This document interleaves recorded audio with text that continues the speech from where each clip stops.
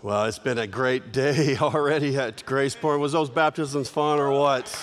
So fun. I wish you could also be backstage. We have a whole team on our baptism team back there. They do such a wonderful job. Make sure everyone's faith story is clear and that they have trusted in Jesus. And then backstage, you got high fives, hugs, tears going on, and just so pleased that God, in both service today, really demographics all across the different types of demographics of our church went public with their faith today. Can we just give God thanks for what he's doing in our church?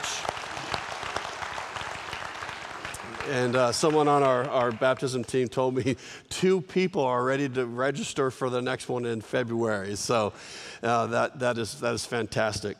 Well, if you're joining us today, we are in the closing stretch this week and next week in our series walking through the book of Genesis. And the theme that we've been focusing on is the timeless truth found in this first book of the Bible.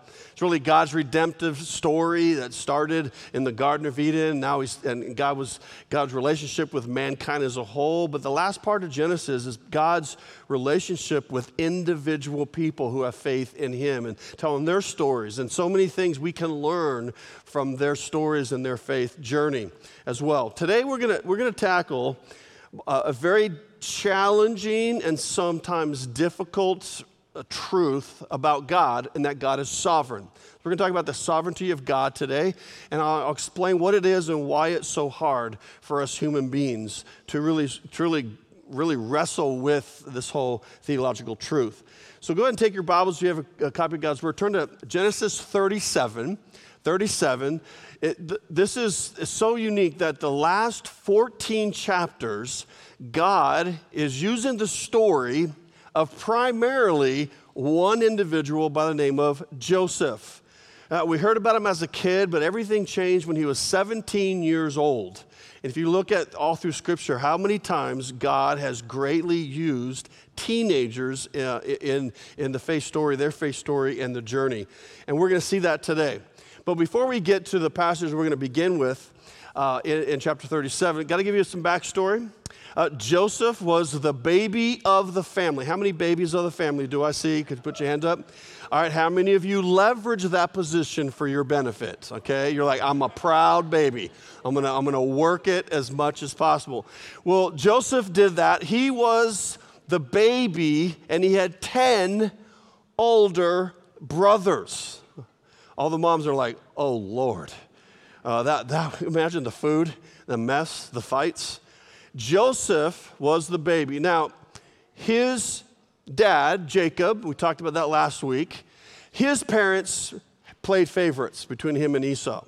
And the poison of favoritism leaked into Jacob and how he parented his boys.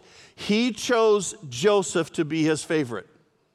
And he modeled it in front of the other boys, and it began as a frustration, and it grew into hatred against Joseph. So Joseph was the spoiled baby, father's pet, and the father loved him so much that he had made for him a coat of many colors. Now you got to understand, he didn't go down and order it online or go down to Kohl's or somewhere and buy it. Back in that day, to have fabric that was colored, the dye that would color fabric, that was a very expensive process, and that coat of many colors was very expensive. So Joseph receives a coat, and his 10 brothers did not. How would you feel if you were one of them? Well, that bugged him. And then he grew up, and he lacked discernment. He was immature. And probably in his early teenagers, he'd gather his brothers around and say, hey, I just had this dream. I think it's a really cool dream. I'm sure you're going to love it too. Let me tell you my dream. He told them the dream, and at the end of that dream, all 10 of the brothers in the dream were bowing down to him. And he thought that was awesome. And they were like, shut up. You know, like you're going to rule over us? You know, it was like just the irritation was growing. Then he had another dream sometime later. He said, hey, guys, I had another dream. You're going to love it because I loved it. And the end of the dream, a different dream, all 10 of them are bowing down to him. And they began to become bitter of how he was treated and his arrogance and his lack of discernment, and he began to grow. But up until 17, he didn't go out with them when they would take all the herds and rotate them for weeks or months at a time out in the field, camping out. He stayed at home, in the air conditioning and heated tents. I don't know if they had air conditioning, but he stayed home with, as the baby. No, because it's scary out there. We wouldn't want anything to happen to Joseph. And he stayed there. I'm sure that added to their frustration and growing bitterness of we're doing all the work and he does nothing. But at age 17, his dad said, I think it's time for you to join your brothers. And he went out with them as they rotated their herds. And he came back and he told on his brothers to their dad. Let me tell you all the things they did wrong. Now they're beginning to hate him.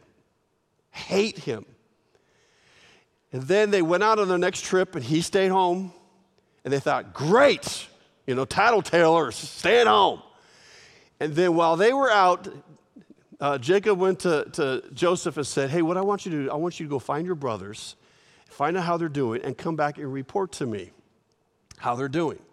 Now we pick up on the story when they see Joseph coming towards them. Chapter 37, verse 17. So Joseph went after his brothers and found them near Dothan, but they saw him in a distance. And before he reached them, they plotted to kill him. Not pants him, not TP him, not flush his head in the toilet. Oh, we went way beyond that. They said, let's kill him. Here comes that dreamer, they said to each other. Come now, let's kill him and throw him into one of these cisterns and say that a ferocious animal devoured him. Then we'll see what comes of his dreams. Verse 23. So when Joseph came to his brothers, they stripped him of his robe, the ornate robe he was wearing, and they took him and threw him into a cistern. The cistern was empty. There was no water in it. And as they sat down to eat their meal, they looked up and saw a caravan of Ishmaelites coming from Gilead. Their camels were loaded with spices, balm, myrrh, and they were on their way to take them down to Egypt. Judah said to his brothers, what will we gain if we kill our brother and cover up his blood? Come, let's sell him to the Ishmaelites and not lay our hands on him. And here comes the mercy. Here comes their compassion. And he said, after all, he is our brother, our own flesh and blood. And his brothers agreed. Hey, you know what? Let's not kill Joey. Let's just sell him because he is our brother, And they did. They sold their brother, when they came home and told their dad, hey, yeah, we found this coat of many colors, had blood all over, looked like a wild animal, killed him, devastated Jacob. But on that day, Joseph's life flipped upside down in a moment. He went from being a favored son to now living in a foreign land with foreign country, foreign customs. He had no family. They were all gone. He was out by himself as a now slave. And he could have very easily said, I am a victim of injustice, because he was. It was unjust what they did. That's not fair. That wasn't fair. I mean, he was a pest, but really a life of slavery? Where are you, God? I mean, he could have every normal, logical human reaction and emotion of this is not fair. I'm a victim of injustice. And he could have had that. Now let's jump over to chapter 39. Chapter 39. It says, now Joseph had been taken down to Egypt. Potiphar, an Egyptian who was one of Pharaoh's officials, the captain of the guard, bought him from the Ishmaelites who had taken him there. Now look at these first 5 words. The Lord was with Joseph. Humanly speaking, you're like, no, he wasn't. He wasn't with Joseph. The Lord was with Joseph, the Lord that allowed him to be sold into slavery and leave his family. I'm sure, humanly speaking, Joseph said, no, if the Lord was with me, I would be back at home in the tents with my family, and my brothers would be slaves in Egypt. That would be the Lord was with me. It's a very interesting word, the Lord. In the Old Testament, God is often referred to as God and God Almighty. But God designed and inspired it to be the Lord. The ruler, the one in control, was with him. Let's pick up, where did I leave off at? Let's look at verse 6. Verse 6. So Potiphar left everything he had and put it in Joseph's care. With Joseph in charge, he did not concern himself with anything except the food he ate. Now Joseph was well built and handsome. And after a while, his master's wife took notice of Joseph and said, Joey, come to bed with me. Joey, come to bed with me. But he refused. With me in charge, he told her, my master does not concern himself with anything in the house. Everything he owns, he has entrusted to my care. No one is greater in this house than I am. My master has withheld nothing from me except you, hint, hint, because you are his wife. How then could I do such a wicked thing and sin against God? How could I do such a wicked thing and sin against God? I mean, the God that he read about in the Bible? No, there was no Bible. The God that he learned about in Sunday school as a child? There was no Sunday school. The God that he learned about when he went to church? There were no churches. The God he learned about listening to worship songs? There were no worship songs. Joseph only knew about God by word of mouth stories from his dad, from his grandfather, Isaac, and from his great-grandfather, Abraham. Word of mouth, stories. That's how he knew about God. And he was like, how can I sleep with you and sin against the God who allowed me to be sold into slavery, that took me from my family, put me in a foreign country where everything's brand new? That God. That God. Let's pick up verse 10. Verse 10. And though she spoke to Joseph day after day, Joey, sleep with me, he refused to go to bed with her or even to be with her. And one day he went into the house to attend to his duties, and none of the household servants was inside. She caught him by his cloak, that's an outer jacket, and said, come to bed with me. But he left his cloak in her hand, and he ran out of her house. He left. He took off. So Potiphar comes home. Potiphar's wife, who's been rejected time and time again, she was scorned. Watch out for someone who is scorned. And she made up a story that while you were gone, Joseph, that Jewish slave boy that you brought into my house, he tried to force himself on me. And I screamed, and he ran out, and see, he left some clothes behind. Verse 19.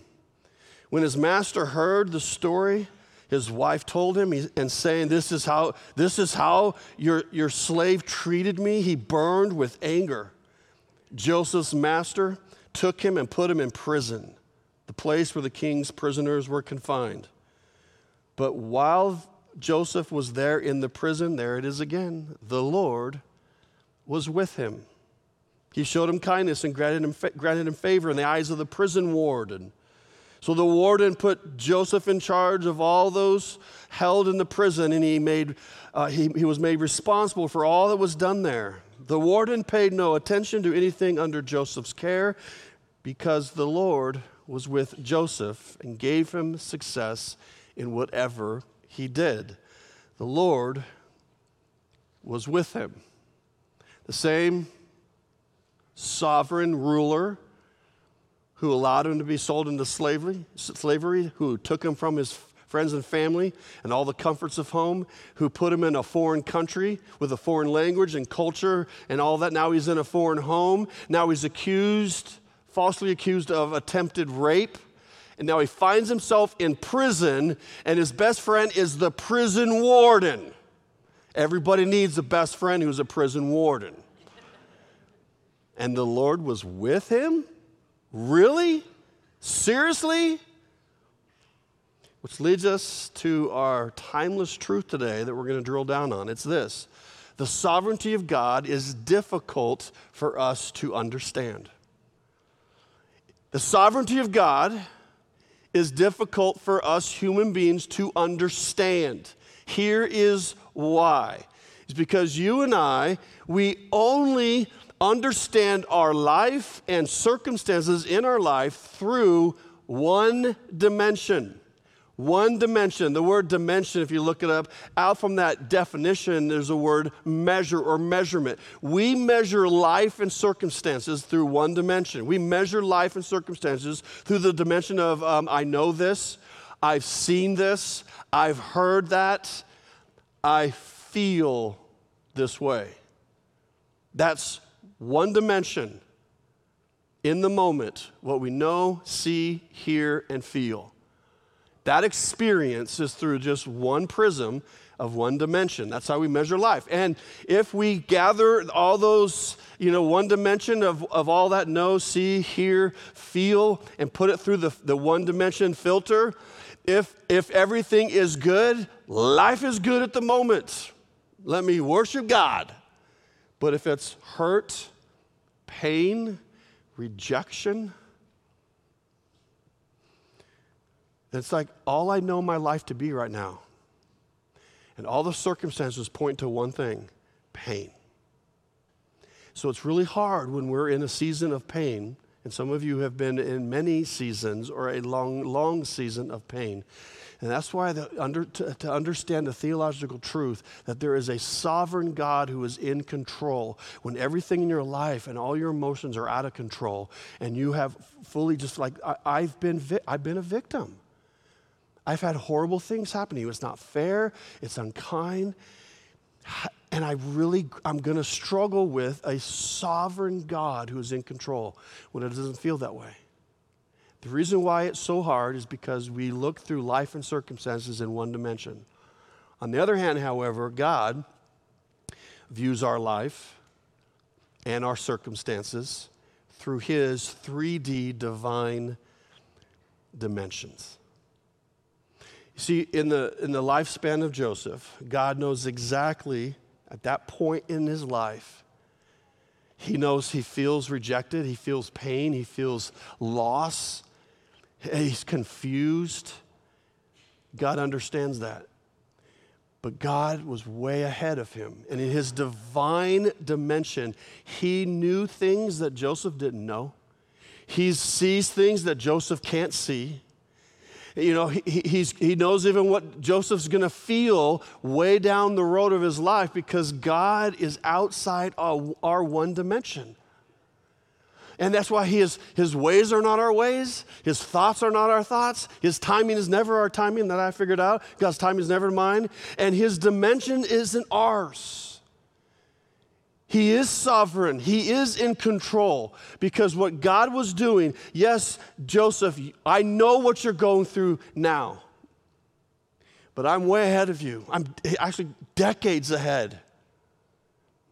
And God, in his sovereignty,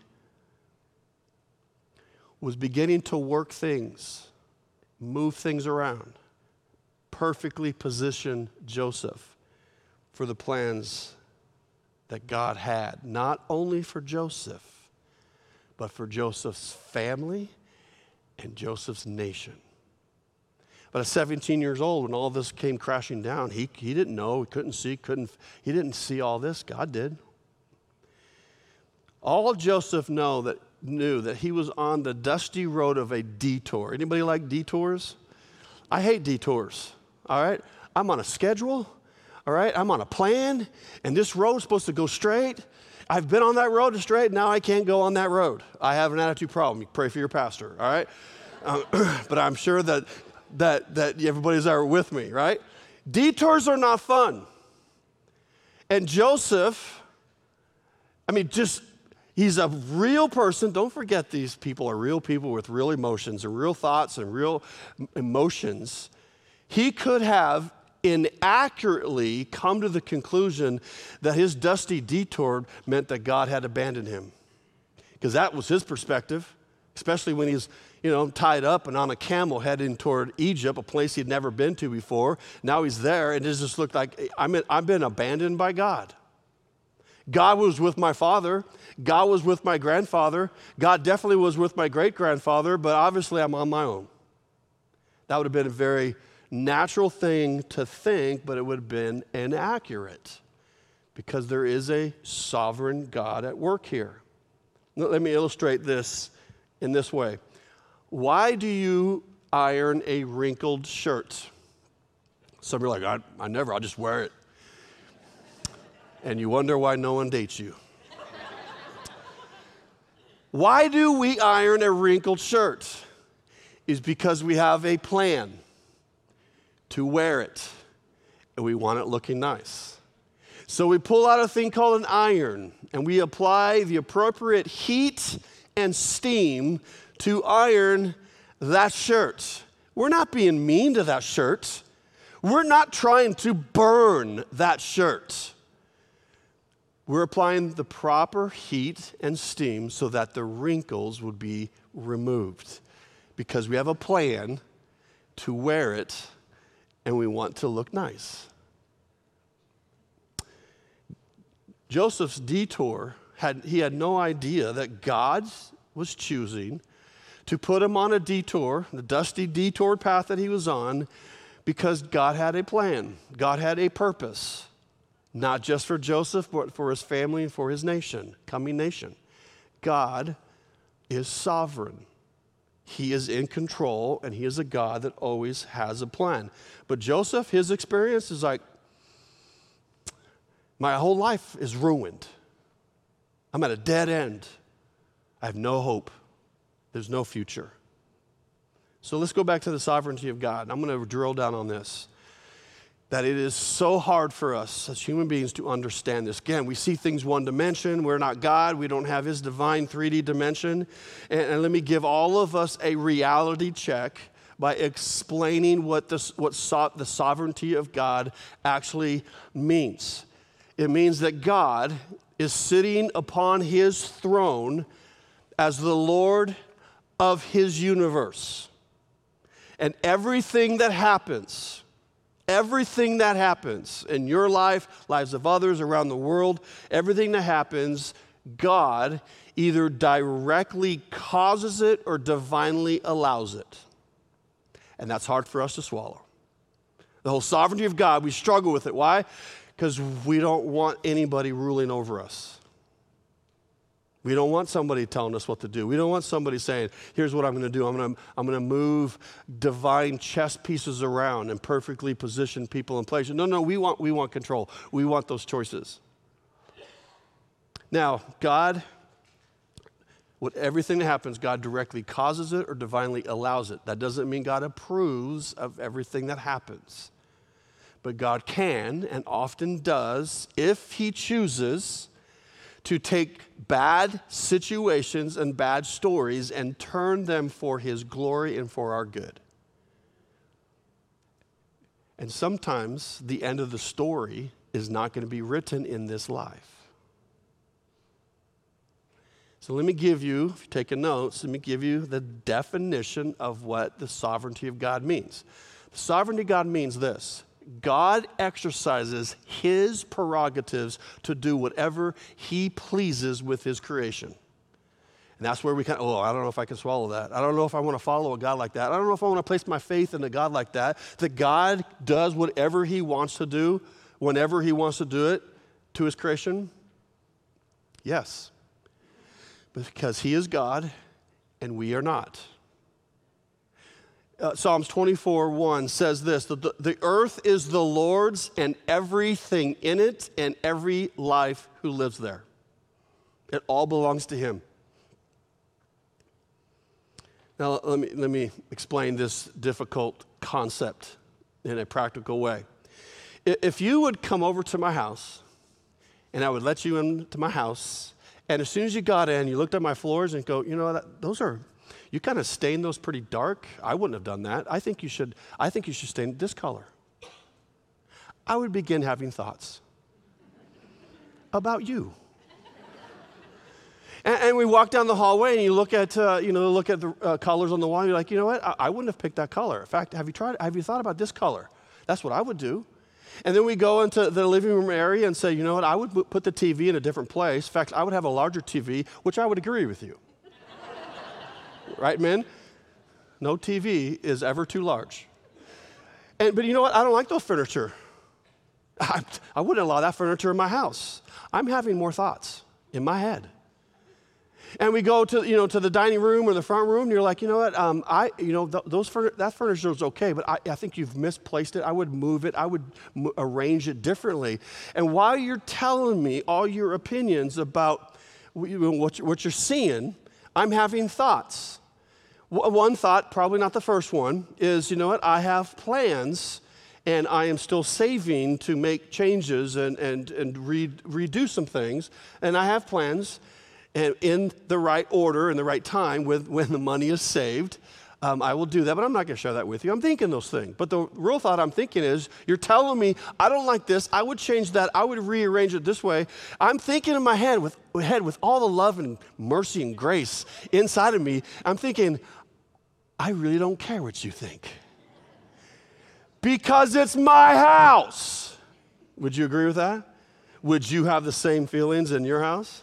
Absolutely. So, gut check, reality check.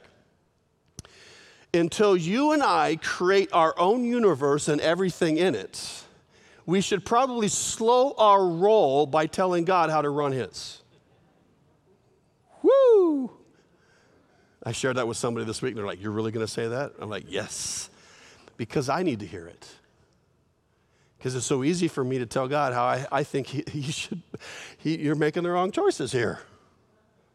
I would do it differently. But God is God and I am not.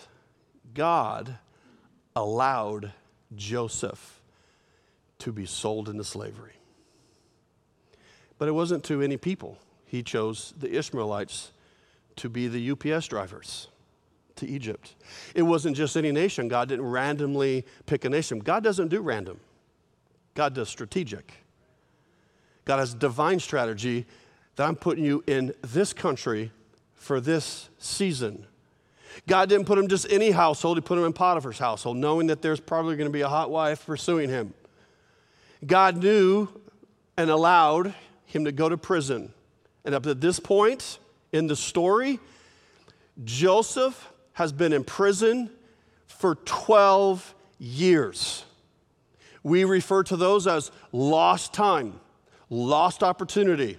But God, in his sovereignty, it was according to his prerogative to allow that or design or cause those things to happen. Why? Because God had a bigger plan. He saw the bigger picture. Joseph couldn't see it. Joseph couldn't understand it.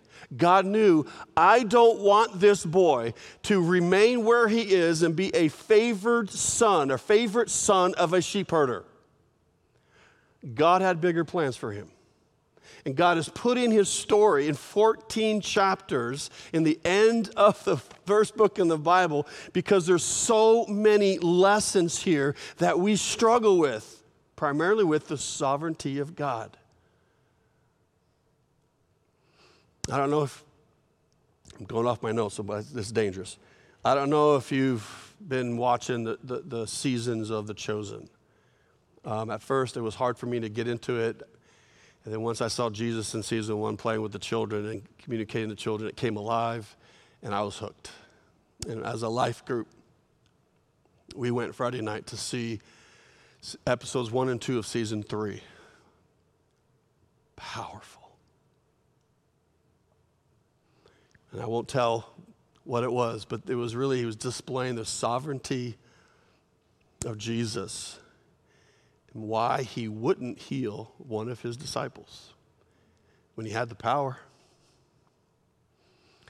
Tears were rolling down my eyes and others in our life group when Jesus said, but one day you will be healed. And I thought of a number of people in our church family who have struggled with health problems for decades. And you don't understand why God, why your body, or why someone that you love, and why did you allow this? And it's hard for us human beings because we only see things through one dimension. But the character of God is saying an awful lot, even when we don't understand. God was divinely and strategically moving his chess pieces around because he had a plan.